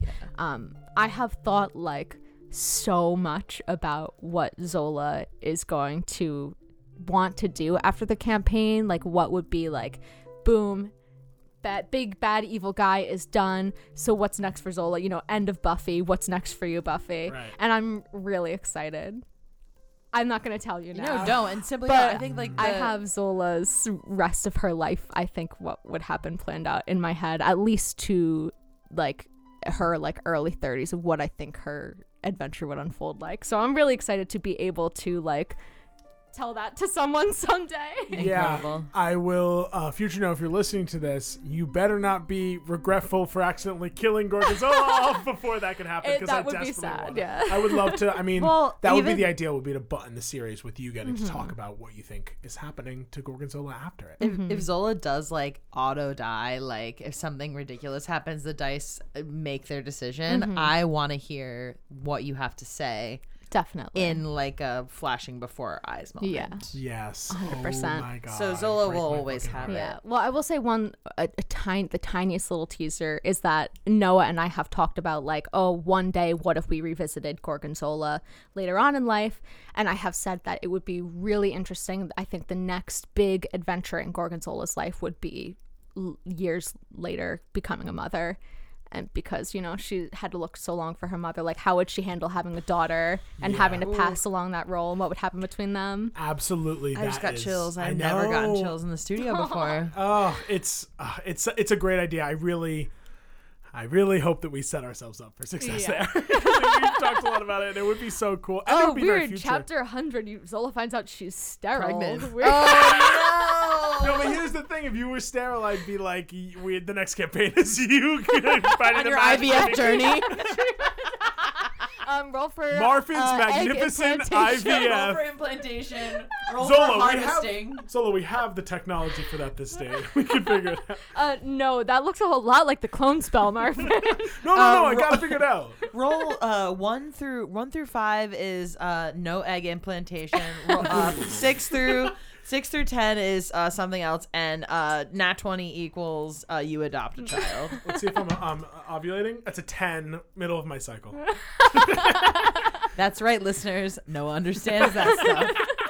Well, I was going to say, Noah, would you want to talk a little bit about what will happen once Zola's arc finishes from a podcasting standpoint? Yes, I will say, as we wrap up, looking ahead at 2023, just so everyone knows what kind of timeline we're looking at, this epic will return in January with Chapter 84, and then that will be the start of Arc 6, which will go until Chapter 94, 10 episodes, and that will probably be, like, my guess, end of March, early April. Mm-hmm. Then we would pick back up probably right like after your birthday, honestly, at the end of April, and go through May, and probably finish in June. I'm just saying that I know we've always said like 100 episodes, and you've got your whole thing sorted out over there. You got your whole calendar. Got your numbers that you said. But I'm just saying, if we either ended on episode 93 or we did a 2-part finale, our 7th arc would be 7 episodes. Yeah, you know what? If it times out right, angel numbers. I would really like 70 minutes. It's very important. It's really important to me, guys, in the last arc that all of our episodes are ended angel numbers. Every episode for Arc 7 is 77 minutes long. I know I promised like really long episodes for that last arc, but they're going to be real short. We're doing hour and 10-minute episodes. So that arc, this story will end in June. The summer. And the summer. Right before your B-Day. Right before my birthday. What a coincidence.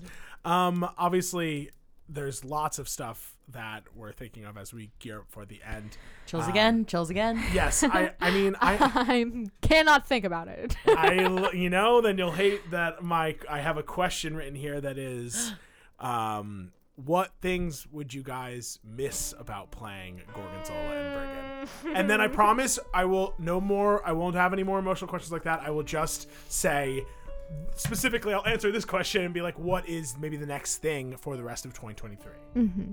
Zola is the D&D character that I have gotten to play the absolute most, probably more than any other character I'll ever play in my entire life. It is a unique scenario to be able to have played like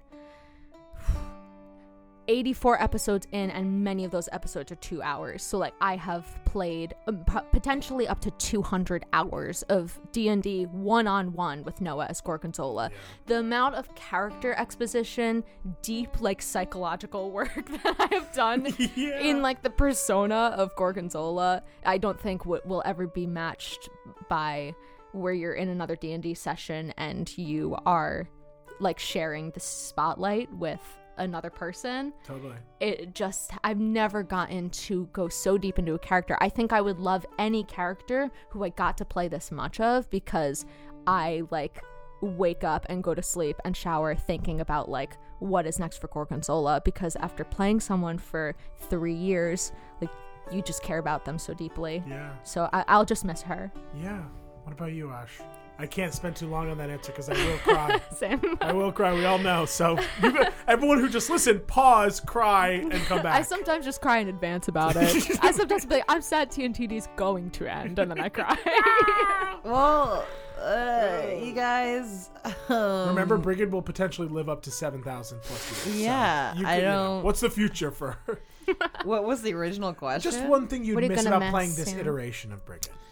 One thing I'm gonna miss. her relationship with Pyre, I think that that is a friendship that she has had for so many years, even though we haven't really necessarily explored it in too much depth. I think that is something that will grow and change, and that will be something that I enjoyed playing. Yeah, and next time if you do revisit Brigid, I mean, like, her relationship with Pyre will probably be totally different. Right now is a really tumultuous time for Brigid and Pyre. So there's a lot of, like, you went from having this, like, super awesome companion to this, like, fiery spirit. You almost have to be like, how do I control you without controlling you? Totally. I think that, like, it went for, if you're thinking about it in, like, Pokemon, you, like, go from having, like, an Eevee to having, like, a Charizard and you who weren't hates prepared. You didn't have a high enough level as a trainer to handle that high level Pokemon.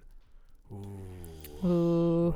It's big. Ooh, I will say that I was so inspired by Brigid's character and the Allfire in this podcast that I involved the Circle Wildfire Druids in my home campaign that I'm playing, and I have an entire kind of section of the plot built around Hell yeah. the wildfire. That's awesome. Fucking sick. That's so sick. I know, it's such a cool what is it, a subclass? That would be a subclass. Totally, yeah. The druid To ones play. are so good. I'm playing Circle Circle of of Stars as Stars. Searly. There's so many abilities. I still haven't shown all of my abilities I know, I'm in playing- like 20 sessions. I'm playing Circle of the Stars as another character in a campaign with Ilana, who just asked all these awesome questions, and it's fucking sick. It's a great subclass. Fuck So yeah, many cool- druids. Fuck yeah, druids. That's why I always play one, because they're fucking sick. Well, I don't want to obviously dwell too much on the emotional stuff. We all know we hate that. So Yeah, I mean, this is it's supposed to be a funny fucking podcast. I know, I'm We're sorry, gonna, I'm sweating. I'm gonna be honest with you. I'm looking ahead at season chapter arc 6 and 7, and it's gonna be fucking emotional. So I would re-listen to all the episodes that made you laugh, because this shit's about to get real. But also, I'm so excited to like follow up with all of these characters. Like when we get the crew of the Feral Free back in there, like it's gonna be hilarious. Yeah. Springing them from Dare Boucher and Paddlewick is going to be so Wild funny. fucking ride. And now, that's great transition, because this kind of talks about the content we'll be creating in the next year. Small thing is I definitely still want to do that, like, Captain Six one-shot that'll explain kind of where they are in their What's going story. on right now?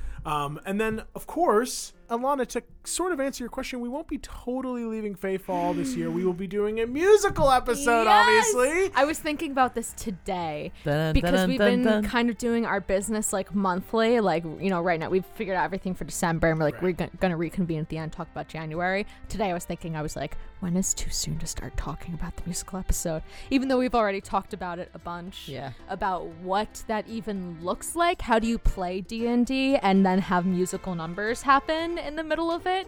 Still Kind of trying like- to figure that out. Sorry, no, go ahead. No, you please. I was going to say, I have spent a lot of time thinking about this, and I have a pretty solid plan that I will not reveal, because maybe we would do a behind the sscenes afterlife Yes, for it. yeah. But I'll just say that I am essentially still planning an entire D&D one shot, but we're going to be working backwards. Are you I gonna love it. play the piano like live? No. No, Noah and I are gonna compose the music for it. That makes sense. Yeah. The hardest challenge But also will a be bummer for for me. Lisa to figure out what they are going to be composing for. This is how I've kind of complicated for Noah, is that Noah and I write the music together for this show. Noah is incredibly prolific, but I would say we've contributed about equally to like the main character main themes of the I would say. show. I toss a lot of like background music out there, but we are split on like the main character themes. And so, like, the idea of, like, I've already written, like, half of an I Want song for Gorgonzola just, like, a year or two ago when we, like, decided that this might be a reality. I have to have a hand in composing for it. And so I've made it immensely complicated for Noah. Because if I were just, like, yeah, write it, and then it'll be funny, like, while we're playing it, you could even, like, hand me sheet music, and it's, like, Zola doesn't know, and I'll just, like, sightsee. Like, it would be very Yeah. funny. But, no, I have to be involved. And I wouldn't have it any other way, honestly. I've written most of a musical during an episode in college, and let me tell you, it's helpful to have a second opinion there. And that's a mental episode, guys, not an episode. Not of an episode of my podcast. podcast in college. I guess it was Try Not to Die in college, but it just was, it was just different. Wow. Wasn't it though? Wasn't it though? We've Okay. gone somewhere. So here I will cap this episode with a final looking ahead, because we will probably take a small break from creating very, very new full campaign things right after. Don't Yeah. expect us to jump into campaign 2 Also, right like away. we're finishing in the summer, and y'all, we hate the studio in the summer. It's so Y'all, fucking hot. It's the Hot as fucking fuck, worst. bro. So like, catch us in September, maybe. Yeah, I think some life shit is probably gonna happen in the summer. Like, let's talk about birthdays. Let's talk about things that are happening in our lives. Who knows? I don't Who knows? know. Who knows? Well, we'll get into that in another afterlife. But I first want to start Ashley off. keeps trying to hint at the fact that I got engaged. So maybe I'll get married next year. Maybe. Don't worry, we'll live stream Yes, it I on was gonna say don't worry. the $200 tier. I'll hold up my phone the whole fucking You can come to time. my wedding. You pay for a plate, you could maybe flush the Ashley stream. really distracting. Just and guys, here you'll see Zola. I'll be whispering into my Lisa. little mic. We went out. Can you do the kiss again? Can you do the kiss again? There's not gonna be one. They're gonna do things differently. So I wanted to say, looking ahead at future campaigns, start with you guys, because I just have like a thing I could read about what I'm going to be Sure. thinking of. But do you have any characters? It could be a name, a voice, a class, a single plot point, or an aesthetic. Anything that you think will drive the next big character that you play. Not like a one shot, but like a at least mini campaign size to much larger character. I have no idea. That's a fair answer. Any classes that you're like, oh, we talked earlier, would you want to try a class that you have no experience with for the new campaign? I mean, Like a warlock? TBD. TBD. I'm in it to have fun, y'all. She's living in the moment, gang, and no judgment. You've literally more than half a year to figure that out. So, Exactly. plenty of time. Small I just pressure wanted to at do the a check-in moment. because Yeah. I was like, I mean, if there's ideas, that would also help me. But No way. Yeah, Figure but- it out yourself. how about you, Lise? I think that it would be fun to swing the other way. We've mentioned this on definitely a couple of bonus episodes, but maybe if you haven't heard that, like originally when we were forming the podcast, I wasn't sure if I wanted to play a new bushy, bright-eyed, bushy-tailed teen, or if I wanted to play someone who was older. And we had kind of tossed around the idea of like almost like a Brienne of Tarth character, someone who like was a really powerful knight, but then maybe like was a retired guard who like fell back to first level. Maybe someone who like opened a tavern instead after like maybe like their regime that they worked for like fell out of favor and now they don't have all the power they had once. I've played this teen character who's really new to everything for so long that it might be fun to play an older character who is like somewhat A jaded knowing character. Yeah, exactly. But it would be interesting to play a non-binary character. This is crazy. I've never played a non-binary character Yeah. in D&D, which is like, how am I being cis-normative in like my own life? Like, what the fuck, Lisa? I often play male characters. I don't know why, but I just think it's very fun. And That's gender euphoria, right? yeah, there. exactly. Yeah. I've played a lot of male characters in our home campaigns. Mostly, I've played male characters. Yeah, I mean, I only off the top of my head, Searly. Yeah, Searly's the one But, other yeah. than that. So it would be fun to get to do that. I think Yeah. that like growing up, Zola growing up in like young, like into young womanhood. I'm a non-binary person, but like I had the same experience as Zola of Totally. like growing up with like the lens of womanhood put upon you. So it's very comfortable to be like a teen in that experience. But it Yeah. would be fun to play something else. Very good That's sick. answers, my And your friend. answer inspired me. Oh, What do you want to play? I'm gonna play a kid. Oh, that would be really fun. I think I'm just gonna play a little kid, Like Bobby Bloodmoon. like Bobby Bloodmoon. Yes. oh my no. first character that I ever played with Ashley in our Wizards Tower campaign. That's right. Oh god, a kid. My name is Bobby Bloodmoon. And maybe you'll see me again. Maybe Strong- you'll see me again. Strong possibility that I ask you to play a species where a child can be older than 10, so I don't feel like I'm killing a 10-year-old on my show. I don't think anyone would blame you. Okay. You know what? I'll I be your fully support it. guardian, so then I'll be like the person who is Taking the damage. like maybe your shitty little kid that I have to protect or something like that. It's a Something funny, like fun dynamic. I mean, if that came up, that would probably shift some of what a future Gorgonzola campaign looks like. But Gorgonzola's kid. But also, That would be so fucking good. crazy. Because I wouldn't want to play Gorgonzola's daughter. That Yeah, would be no. too much like playing Too- Gorgonzola. Yeah. It would be really fun to see what you would do with it. Mom, I don't think you know what you're doing. Because then I could also solidify the canon. If you're like, do you think that like Zola would have done this like to her as a kid? And I'd be like, oh yeah, Zola probably like they probably made cookies on Sundays, you know. you guys get ready. Next campaign is going to be God of War 3. Shut up! I watched my partner play that for like 6 hours today. You're going to be Kratos, Or two. and you're going to be the boy. Kratos. The boy is a teen now. He's Ooh, a in the teen. new yeah. game. You can't Wow. call him boy anymore. Team. I wish I could have done that sooner with like the Affinage orcs if they called you teen. Anyways, okay. Great answers. That really, I mean, I didn't expect you to have a lot necessarily. It's we're way ahead of the game even just talking about it. But I would be remiss not to bring it up because it will be the end of 2023 when we start these kind of things. You know what I want to do if we're going to be doing like a couple of campaigns or small things in between? I think it would be really fun to DM again. I would love that. I'm getting into I'm starting to feel The my itch. oats as a DM.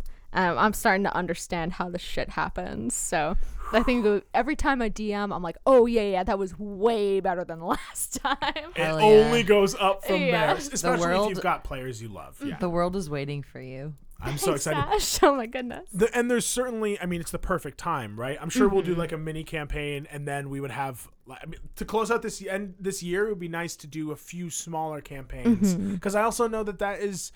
I know, shout out to all you fans who've been following us for a long time, but I know that short campaigns are really fun ways to get into stories. So if we could pull in a few more of you with some short stories and then loop you in for another 100. Who knows? Oh, and having some people who we respect and admire in the podcasting world would also be really cool. We're working right now to like improve our remote recording abilities so that we can maybe have some people from other podcasts that you like and that we like on the show or vice versa. Yeah. Definitely So in maybe the we future have for a fun new 2023. guest. Yeah. Yeah. And I mean, even if they're not other people from other podcasts, definitely some guests joining us from our friend groups. Certainly. They're gonna be funny. looping You'll like in. them. Yeah, You'll like our friends them. are You'll funny. like them. You like them. So last few things here. I know I've taken up a lot of time. I apologize. And I thank you all for sitting in front of the fireplace for It's so Friday. long. Thank you for that It's apology. Friday. I'm very warm. Okay, so I'm hot too. I wore a turtleneck, y'all.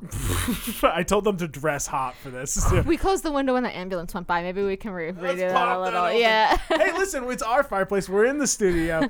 All right. So okay, I wanted to say a few things to characterize what probably won't be a part of the next campaign / like things to consider. First, it will definitely not be set in Feyfall, and I'm talking like the campaign immediately after. It will not, but again, we will not be leaving Feyfall completely, even if it gets destroyed at the end of campaign 1. Wait. So it's not going to be in Faithful, but It will not be. So what I'm saying is the next campaign we play after campaign 1 will not be set in Feyfall, but that doesn't mean I'm destroying, like Feyfall's gone. Okay. We might come Unless- back to Faithful later. Like, I Unless would it is say, destroyed in the story. even if it is destroyed, I would probably want to do maybe like a prequel story, so maybe something set during like the Malediction or something. Right, Something so that the can help. Plebo Menace. Yeah. Oh, yeah. I'll do like a Plebo mini campaign. Yeah. And then the other points I was going to make are that you guys would be starting at least at like level 2 or 3, more likely even higher than that. Especially if we're doing like a mini campaign. Like it's nice to start you guys off at like 8 even, where it's Yeah. like you've had 2 ability score improvements or like an ability score improvement and like a feat you could have added. You can Well, really what about all the flesh out cool dying we can do? Oh,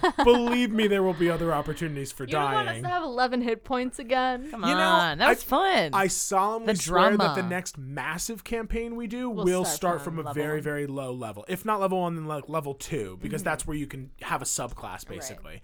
But in general, the next campaign will probably be at a higher level. And That'll then, be good. That was like Obscura. I really had to kind of tackle and then I just decided to level you rapidly because I Yeah. was like, I want it to be fun. Yeah, and it's really fun to level up as a player, so it was really enjoyable. And then the last thing for things that you these won't be a part of it, was things that might have been true to the lore in Faithfall may not carry over into future campaigns. So maybe like the Pantheon would maybe be different. The way magic is displayed may not be dependent so much on like the colors that have been established by the Fae run canon, you know. So Forget everything you forget know. everything you know. All the answers to the door puzzles are the same, though. Weird. But it'll trick you because you'll Rising think you're like the tides. color isn't the same, so it can't be that, but it will be in that scenario. But yeah, so like I want to make sure that at least for the next like few mini campaigns, we flesh things out in other ways that'll get us more experience and also give you, the audience, some new surprises to look forward to.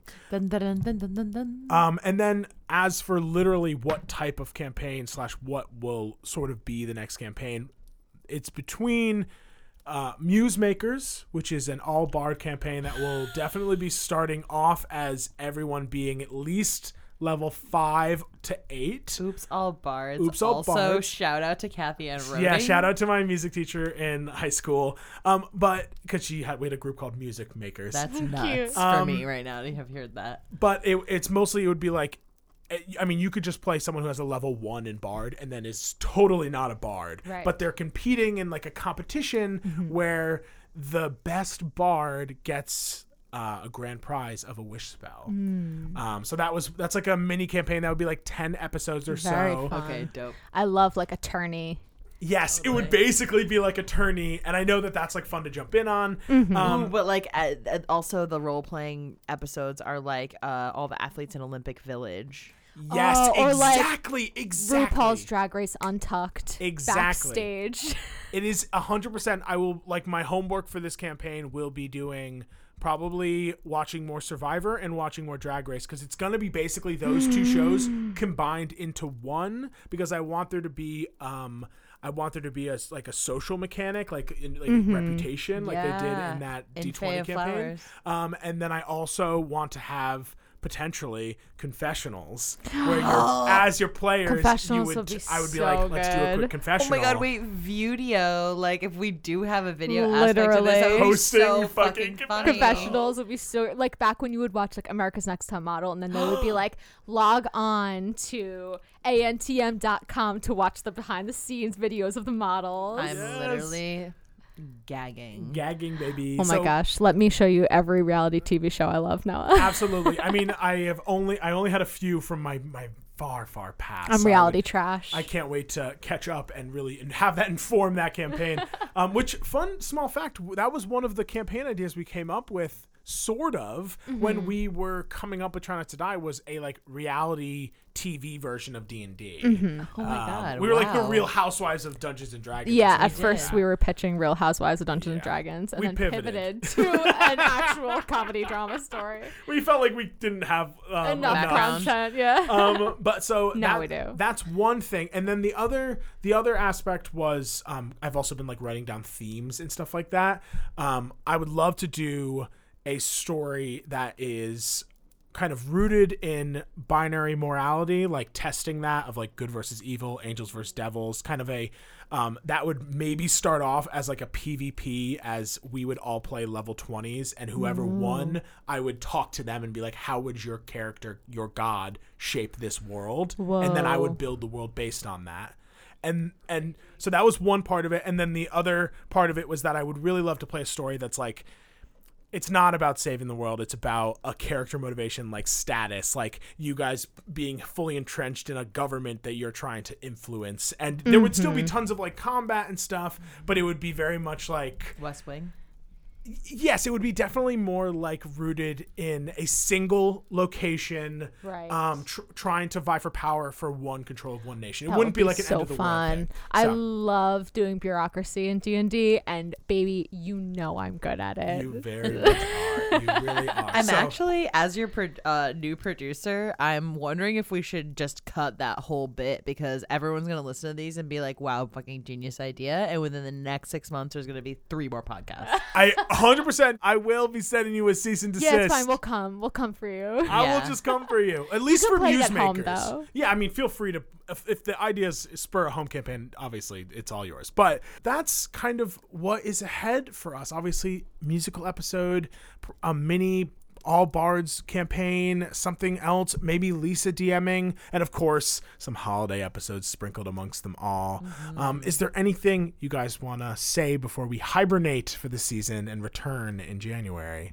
I wanted to thank our fans. I really appreciate all of our patrons for getting us to the musical episode goal, to our stretch goal. It's amazing. Noah and I have been thinking up what our next stretch goal will be. I know. So stay posted for that. Once we're maybe closer to the end of this arc or something, we'll put up a new Patreon goal and kind of think about what we could be dreaming of doing, our biggest dreams. I don't want to create another goal without accomplishing the first one to some degree. Yeah. So we'll start on that and we'll get back to you. I did also want to shout out Keegan and her podcast, This Is How We Roll. Definitely check them out. They're supporting us all the time, which is so wonderful and kind. Also want to shout out Pat, P13_BRAENDIS on Instagram. Pat makes really amazing art. Pat made some beautiful art of Zola on a snowboard that was like so intricate and incredible. Yes. And I know Pat also sells mugs with his art on it, so check that out if you're looking for a gift for someone, a little Yuletide gift. Yeah. You better check it out. Also want to shout out Andrew and Chasm Quest. So many amazing podcasts who we have become friends with this year. All of our friends in our Pod Squad Discord who we get a lot of support from online. Thank you. It's just such a good community to be part of. Tom James Carter, everyone who's in that book with us. Yeah.